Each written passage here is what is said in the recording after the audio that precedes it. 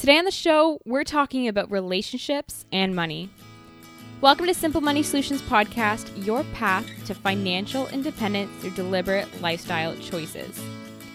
Thank you so much for being here with us today. My name is Courtney. I'm joined with Trevor, and today we're talking about relationships and money, and more specifically, romantic relationships.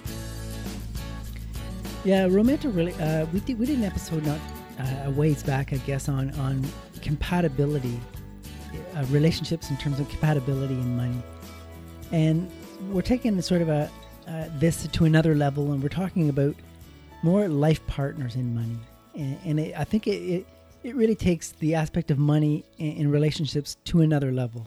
Oh, I agree. And I mean, I don't think you can ever do enough, focus enough on the aspects of relationships and money, because just as prominent as money is in our world, relationships are as well. And I think it could deserve a lot of attention. Well, we are social creatures by nature as human beings. And we've created a very efficient society in we using money to make most of our transactions. So if you think of us as social creatures, and most people go through life at some point and have a life partner, and we all use money, I mean, it's going to be an issue for everybody. So, Trevor, like you said, we had an episode earlier about, I think it was a while ago, I want to say episode, it's in the 20s, somewhere in there, but we talked about why financial compatibility is so important. But today we're really going to zone in on, and maybe even debate, just how large of an emphasis should be placed on financial compatibility when choosing a partner, and really how all of that attributes to the success of a romantic relationship. Well, I want to say you're right in saying in choosing a partner and also working with a partner. You know, you don't necessarily choose a partner based on money, but how you interact with your partner with regards to money. No, I like that distinction, but what you said there in that choosing a partner based on how they view money, that's something I really want to almost argue and really sort out during this episode, because I think that, and I will get your take on this during the whole episode, but I think there's a lot of emphasis that should be placed on the importance of finding a partner who really matches you financially. So we're going to get into that, and I want to hear everything you have to say about this. But before we jump into that, let's lay down on the table some the divorce rate statistic.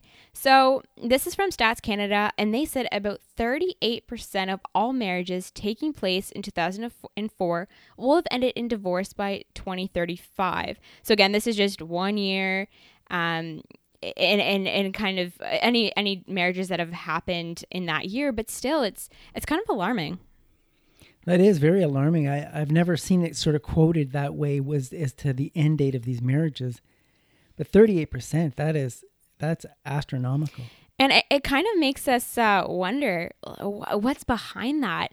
So we can further examine these divorce rates by looking at the reasons for divorce. So I did a quick search on reasons for divorce, and goldheartlaw.com, which is just a law firm in Canada, they cited the 3 top reasons for divorce. And not surprisingly, but number 1 is financial problems, followed by infidelity, and then third, followed by falling out of love. You know, 2 of those have a trust element in them. I'm sure that's the underlying similarity between the first 2. Definitely. But could falling out of love be related to the first 2 as well? I think maybe, you know, I don't want this to be a relationship podcast, but falling out of love could just be your values are no longer aligned, you know, in all aspects of your life, or different aspects, maybe not specifically in money. Maybe, you know, you decide you don't want to have kids, and that value kind of pulls people apart, is an example. So I just want to lead off this episode just with a general question to you, and it's how big or significant of a role would you say that money plays in the success of a relationship? Well, because money touches almost all facets of our life, you know, in terms of your ability to raise children, go on vacations, buy houses, all these life events, significant life events, require money. And I mean, if you're not on the same page and these events start unfolding in your life, there's going to be problems. So I think it's pretty significant. Do you agree? I mean, we're talking about relationships and money today, but in general, just to look at the landscape in general, do you think it's talked about enough? The relationship between money and relationships, just in general. Well, you know, early on in a relationship, I know anyone early on in relationships I've been in, if anything, you're trying to put on a facade that money is never a problem. You know, you don't have any issues with money. You never want to look cheap or frugal in front of a person you've just met, or even a group of people. And sometimes you'll spend money you don't have in an effort to just try to fit in. So yeah, I do. But do you think it's talked enough about in more of a media sense, in that it's talked about, and it's a topic that's maybe discussed in popular forms of media that we consume, and kind of in more destigmatized in that sense? Well, I know friends and people I work with, they'll tell me about their very detailed relationship issues. And I won't get into any details here, but more information than I wanted to have. But they will not open up about their personal finances at any level. You know, nobody wants to share that, but yet they'll share, you know, very, I'll call it, disturbing details about the relationships that, you know, people just don't want to open up about money. It's in our society. We hold it in such a regard that we don't want to be judged about money. We'll be judged about other things, but don't judge me about money. And that seems to be a real taboo thing.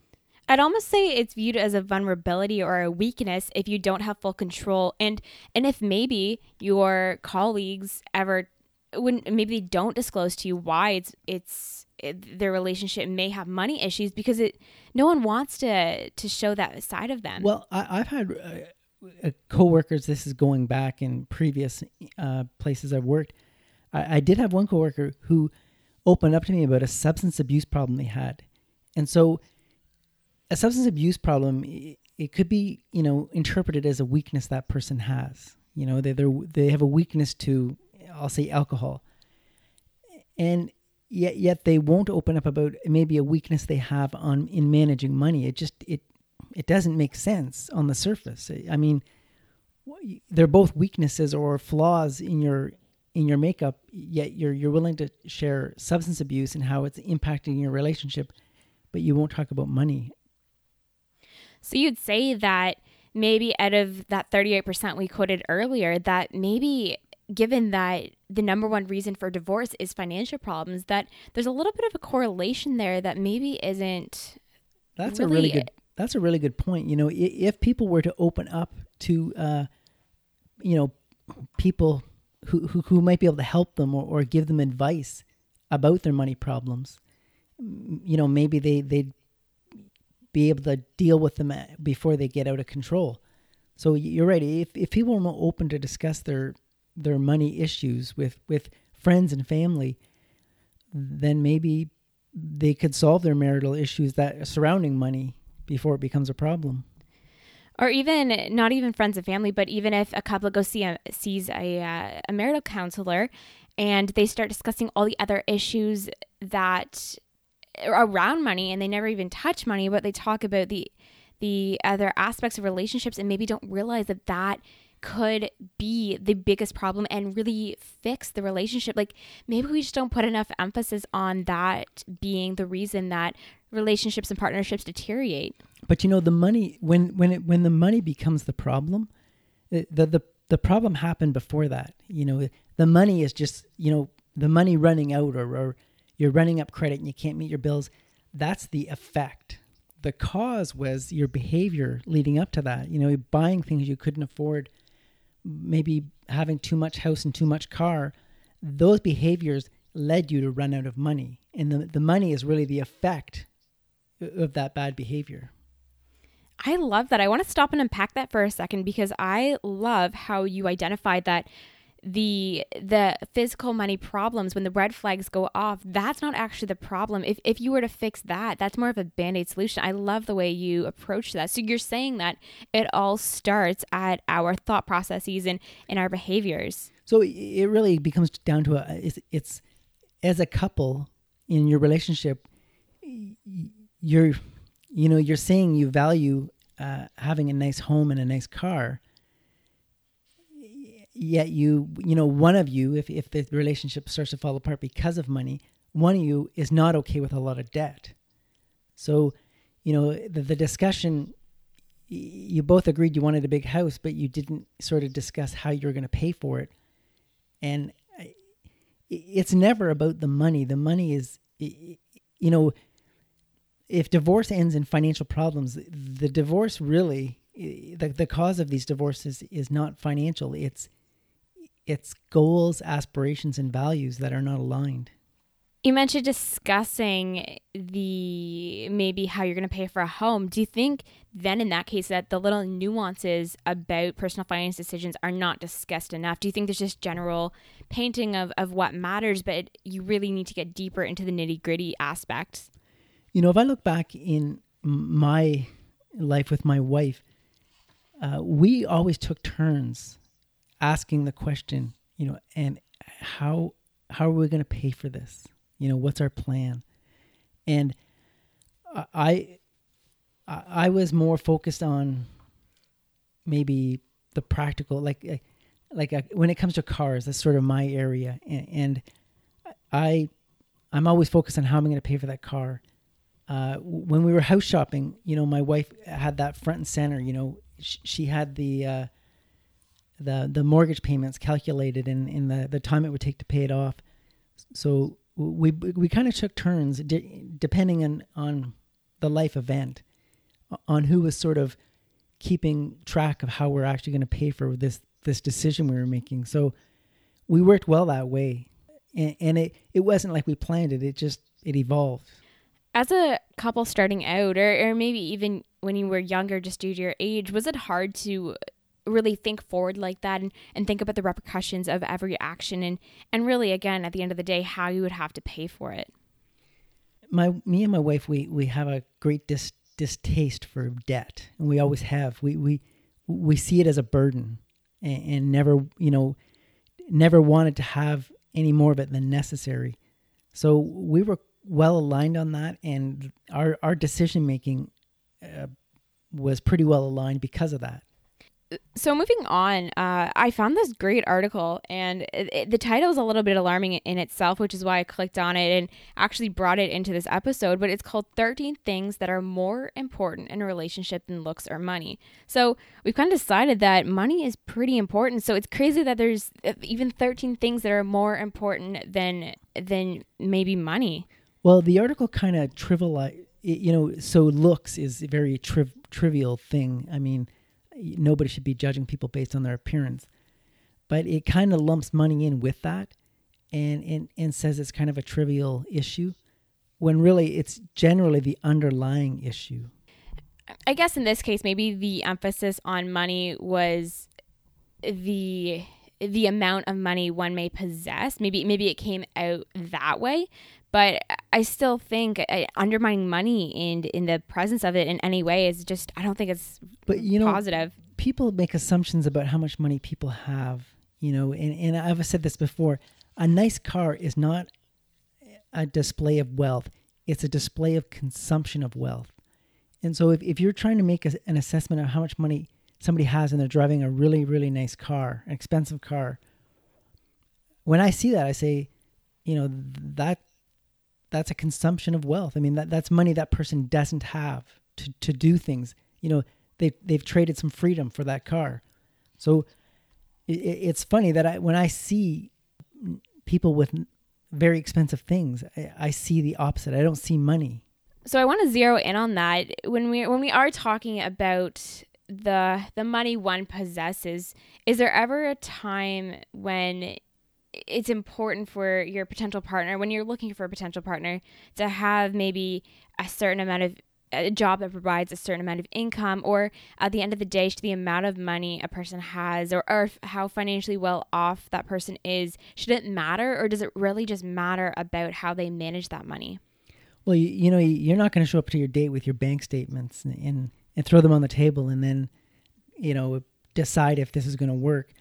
I think it comes down to values. You know, if your values are aligned, your life values, chances are you're aligned with money as well. You know, if you're somebody who really enjoys the finer things in life, then you probably want to be partnered up with somebody else who really enjoys the finer things in life. You know, and those things generally cost a lot of money. You'll make decisions accordingly. You know, to have somebody who really enjoys being frugal, matched up with somebody who enjoys expensive wine and expensive restaurants, those values are not aligned, that relationship's probably not going to work. Let's use your relationship with your wife as an example. What was the case for you two? Were you two similar in that sense or a little bit different? Well, you know, if I go back a generation, I look at my parents. So my parents, my father came from a family that I'll say they were pretty well off, and they spent money like they were well off. They lived in fancy houses, drove fancy cars. And my mother came from immigrants from Europe who came to Canada with nothing and worked really hard and amassed a small fortune through being frugal. And so my parents get married, and obviously they come from two backgrounds, and it turns out they adopted my mother's parents' approach to money, and they were frugal and very financially responsible. And so they came from two backgrounds, and my father obviously was very open-minded about how my mother was raised. I'm sure my mother actually had some resentment about growing up in such a frugal lifestyle, but my father saw the benefits of that. So my mother actually came to the relationship wanting to maybe live a bit of more of a higher lifestyle. And my father, you know, he saw the downsides of that and the upsides of my mother's frugal upbringing, and they ended up going that way. So if you're open-minded enough, you'll see the opposite. You'll see the other side. And I like how your father was able to draw on, he was able to look at his life and see that there were different ways of being and different values he could adopt. Like he saw, having not grown up in a frugal home, by meeting his wife's parents, he saw the benefits of frugality that he didn't see as a kid growing up. And it takes a very open mind to see that. Because when you grow up in a house, say it's a frugal house, that's normal. That's not frugal. It's just normal, right? And you might see some of your friends, they live a different life. As you get older, you start to realize, okay, this isn't completely normal. You know, we're kind of, you know, frugal. And you may not understand why, but I think if you have an open enough mind, when you get into a relationship, hopefully you take the best of both, right? And you mesh it together and you come up with your own formula. And that's what I think is beautiful about the ability to have perspective and look at things through a comparative eye, and that you're able to, like you said, you're able to pick the attributes that you want to incorporate into your life with your partner. So I think there's definitely something great about being able to pull two people from different backgrounds together and bring the relationship a new perspective. You know, anybody I know who's been married for like 30 or 40 years, 50 years even. I know some, I had a grandparents who were married for 60 years. And any of those long-term relationships, if you know the people at any sort of close level, they're both very open-minded. You know, that's kind of what makes it work. There's not this one dominant personality in the relationship. You know, those relationships, I'm not saying they don't always work, but a lot of times they fall apart. You know, dominance can be your enemy in any relationship. I want to go back to how we were talking about the alarming divorce rate and how financial problems could be up there. But I want to say that if the reason for divorce is is financial reasons. Shouldn't finding a partner with a good financial outlook, goals, and perspectives, like, above all else, be our number one priority when seeking a partner? Oh, absolutely. But how do you broach the subject? How do you get to that topic without, as soon as you start talking about money, everyone's defenses go up. I mean, it's very difficult to broach the subject early in a relationship. It's almost like, you could be interpreted as you're moving too quickly, or that's none of your business, or why would that matter? You know what I mean? Everyone puts up the defenses. So broaching the subject of money in an early stage of a relationship is near impossible. But at what point should you assess the relationship? See if, can a relationship work? Can you make a relationship work if you have opposing financial views and different values pertaining to that? Because that seems pretty important. Well, the best way to really find out who somebody really is to be around that person in a crisis. So they could be having a crisis of any kind. It could be a relationship crisis. It could be a financial crisis. It could be a job-related crisis. Be around them in a crisis and see if they own their problems or if they try to deflect their problems onto somebody else. And if you're around them and they're deflecting their problems as, and maybe even taking a victim mentality to their problems, that's a good sign that they're not owning their actions. It's hard to be around somebody in a crisis. You can't sort of put it on your calendar, right, and show up. But if you have the opportunity to be around somebody in a crisis, you'll know them at a whole new level. So you're saying the crisis doesn't even have to be financially related?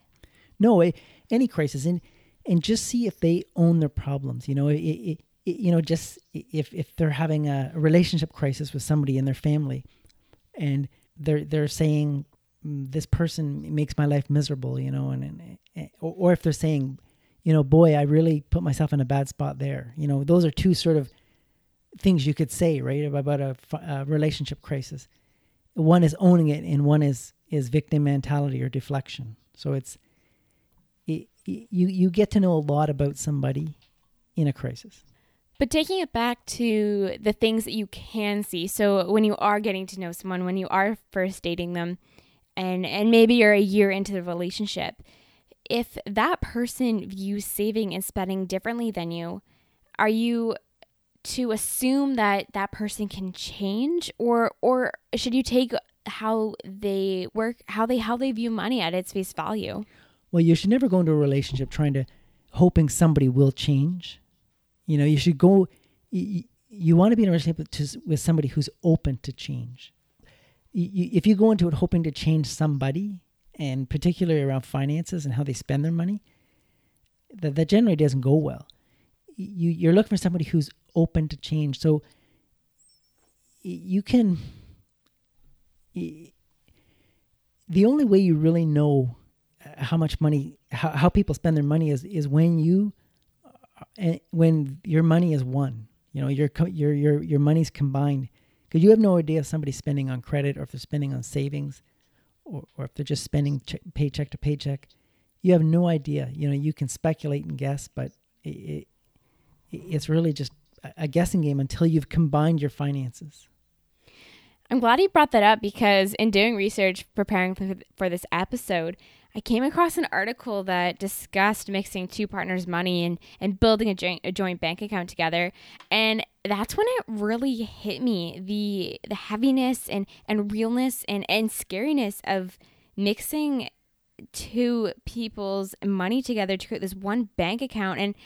And it was a little bit alarming about how you're putting something that's so important to you, because society says money's important to us, it makes our world go round, and you're placing this huge amount of trust in another person, and it just seems a little bit alarming. It's something that should not be taken lightly. Well, when you find somebody that you want to spend the rest of your life with, and just say you get married, you care about that person at a level that you probably don't care about anybody else in the world as much. So until you meet that person and you've made that commitment, it does sound crazy to just share your money. It doesn't make sense from somebody on the outside looking in. So I get where you're coming from, but once you've met that person and you've made that commitment, that combining your money just seems, obvious. I just want to go over the point at which you are convinced, entirely convinced, and maybe you can use your relationship with your wife as an example, when you absolutely know that despite the differences in one another's maybe spending and saving styles and which way one another leans, and just like your parents, they kind of complemented each other. But at what point can you say to yourself, this is going to work, combining our money, making this a giant step together is the right decision? I don't know that there's an answer to that question. It's when you have feelings for somebody and you care deeply about somebody, combining your money seems trivial. It's not something you sort of reach that plateau. I mean, it's sort of a fallout. It's the after effect of having a committed relationship. It's really not, building up trust to that point. No, that's a good point. And you would say then that the trusting finances would just be like another level or another aspect of the trust that you would give that person for all other areas and aspects of that relationship then. Like if you're in a dedicated romantic relationship with somebody else, you're trusting that person on all sorts of levels, right? Not just financial. So it's sort of all encompassing. It's not just, pick and play the pieces you want. I do have another question related to the joining of bank accounts, and it's kind of the opposite in that you spend a huge chunk of your former years managing a bank account and your own finances by yourself and really calling all the shots, making all the decisions. So for you personally, what was the process of making those decisions together when you're maybe so used to kind of micromanaging and doing it all by yourself? Well, it's really about open-mindedness. So I may have had an approach to personal finance, and my wife had her own approach to personal finance, and we combined our two approaches and come up with a hybrid system that turned out worked really well. Now, I'm a natural saver, and my wife is I'm a natural spender. My wife's a natural saver. It didn't mean I was irresponsible with money. I just, looked at, what could I buy next? And my wife said, "Whoa, how much can I save next?" That's just sort of where our minds drifted. And I think we complement each other that way, the fact that we're one of each. But we had our own approaches, but we brought it together, and it combined. It worked quite well. So I want to move on and bring in this interesting concept described by Vered Deleu from moneyning.com in the article entitled, "Is Financial Compatibility Important When Choosing a Life Partner?" And it mentioned this concept of a financial belief system, and that made me think of how important your core belief system is. So what do you think of the concept of financial belief system, and does it resonate with you? I think it goes back to the underlying values, things you value in life. And if you value material possessions, so long you both value material possessions, everything's great. If one of you values experiences and the other values material possessions, that's probably not going to end well. So I think, again, like I said earlier, money is just the fallout of values that are not aligned. So you're saying that a financial belief system and a core belief system are one in the same? Yeah, because it's the behaviors it's your day-to-day behavior with how you use money. That's the problem. It's not the money itself. Like, nobody's out spending money. They're actually out buying things. Like there's something they value and they're exchanging their money for it. So it's never the money. It's the underlying purchase that's always the issue. No, that's a really good point. It's what that money is being spent on or not spent on that really does matter. And if the people in the relationship don't value that same thing equally, or one considers it extremely valuable and one considers it extremely worthless. Like, for instance, on a very small scale, I have a huge appetite for electronic gadgets, and my wife, she can't stand electronic gadgets. They just make her life more complicated, and the fewer of those that she has, the better. for me, I have a formula. It's n plus 1. N being the current number of electronic gadgets I have. I always need one more. Now, I do bounce off my wife, am I crazy to buy this? And, I use her as a sounding board sometimes. So that's on an extremely small scale. So with that example right there. And those things are not going to financially ruin you. And I happen to have a lot of self-restraint when it comes to those things. I never have the latest gadget. But then at the same time, is she tolerant and considerate to your gadget, your pull to gadgets in the same way that you may be tolerant to her wanting to maybe save a little more because that's innate in her nature? Well, here's an example. Is she was against having an iPhone because it was a gadget and she viewed it as something that would just complicate her life. And I finally convinced her that she should have one. And it turns out she loved it. So she was against it, but very open-minded, right? And I was able to convince her to get one. And now I might say, well, I need a new iPad, for instance. And she might say, this iPad seems to be working quite well. What's wrong with this one? And she doesn't say it in a derogatory sense. She just wants to, she's curious. She's very clever this way. She'll say, oh, what's changed on the new iPad? What new features does it have? And she sounds very interested and enthusiastic. And so I'll start trying to list all the things that changed. And as I say them out loud, they sound so insignificant that I convince myself by the end of the conversation that I guess I don't really need an iPad. But she does it in a very open-minded and positive manner that I talk myself out of it with her assistance. So it really does seem like you and your wife have each other's back.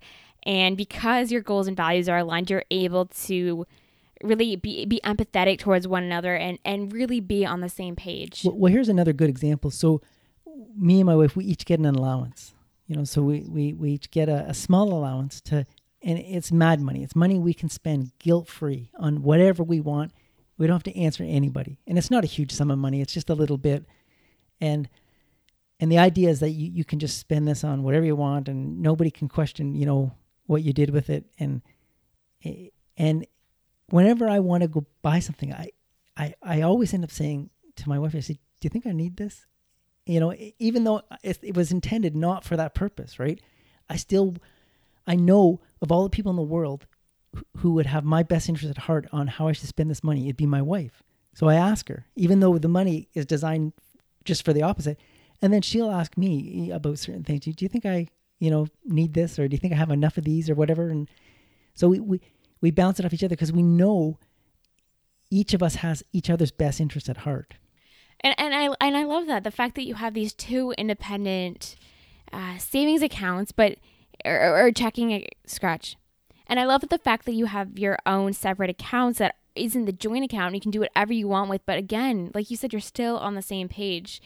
I do want to zero back in on though. I want to say one other thing. I remember reading this statistic, and this was in the United States, and I think it was on Dave Ramsey's website, and it was like 56% of married couples would spend over $1,000 without consulting their spouse.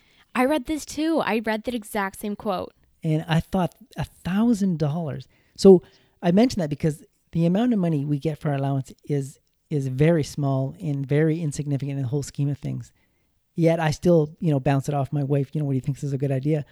But I couldn't imagine spending $1,000 on any one thing without consulting somebody who has some vested interest in my well-being. It's just an alarming number, but I think it goes back to the whole philosophy, like you said, philosophy of the fact that you're even spending any money without consulting the person who you spend your life with. Like, I think that just really fosters this environment for secrets, and that's just not healthy. No, and you really have to believe your life partner has your best interest at heart. You can go to that person over anybody in the whole world. Your life partner is looking out for you more than anybody. You have to believe that. And would you say that out of all the things that go into making a relationship and money work, would you say that's the one key piece that really makes it work? Yeah, that's the foundation of the trust, right? And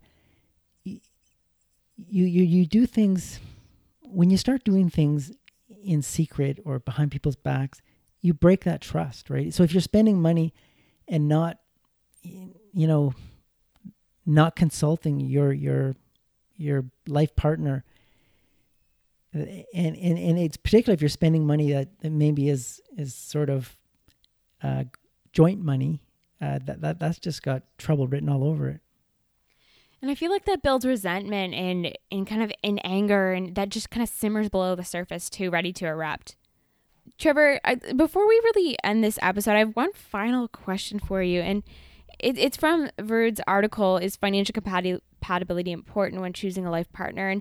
And the one question I wanted to ask you was, if you can't bridge the gap between making it work, should you still get married? Well, like I said earlier, you can't go into any relationship hoping to change somebody. You can go into a relationship with somebody who's very open-minded and open to change. But if you're hoping to change that person, you're going to be very disappointed. Absolutely well said. And I really enjoyed this episode. I think it was a long overdue one where we get back to the importance of romantic relationships and how money really intertwines with it all. So we have a couple more relationship episodes that we're hoping to record in the future. And if there's anything you want to focus on and hear about and have a conversation with us about relating to relationships and money, send us an email and let us know. We always like to cover what you want to hear. So, Trevor, that's it. And thank you to our listeners for joining us this week. We will see you right back here next week with a new episode. Until next week, keep it simple.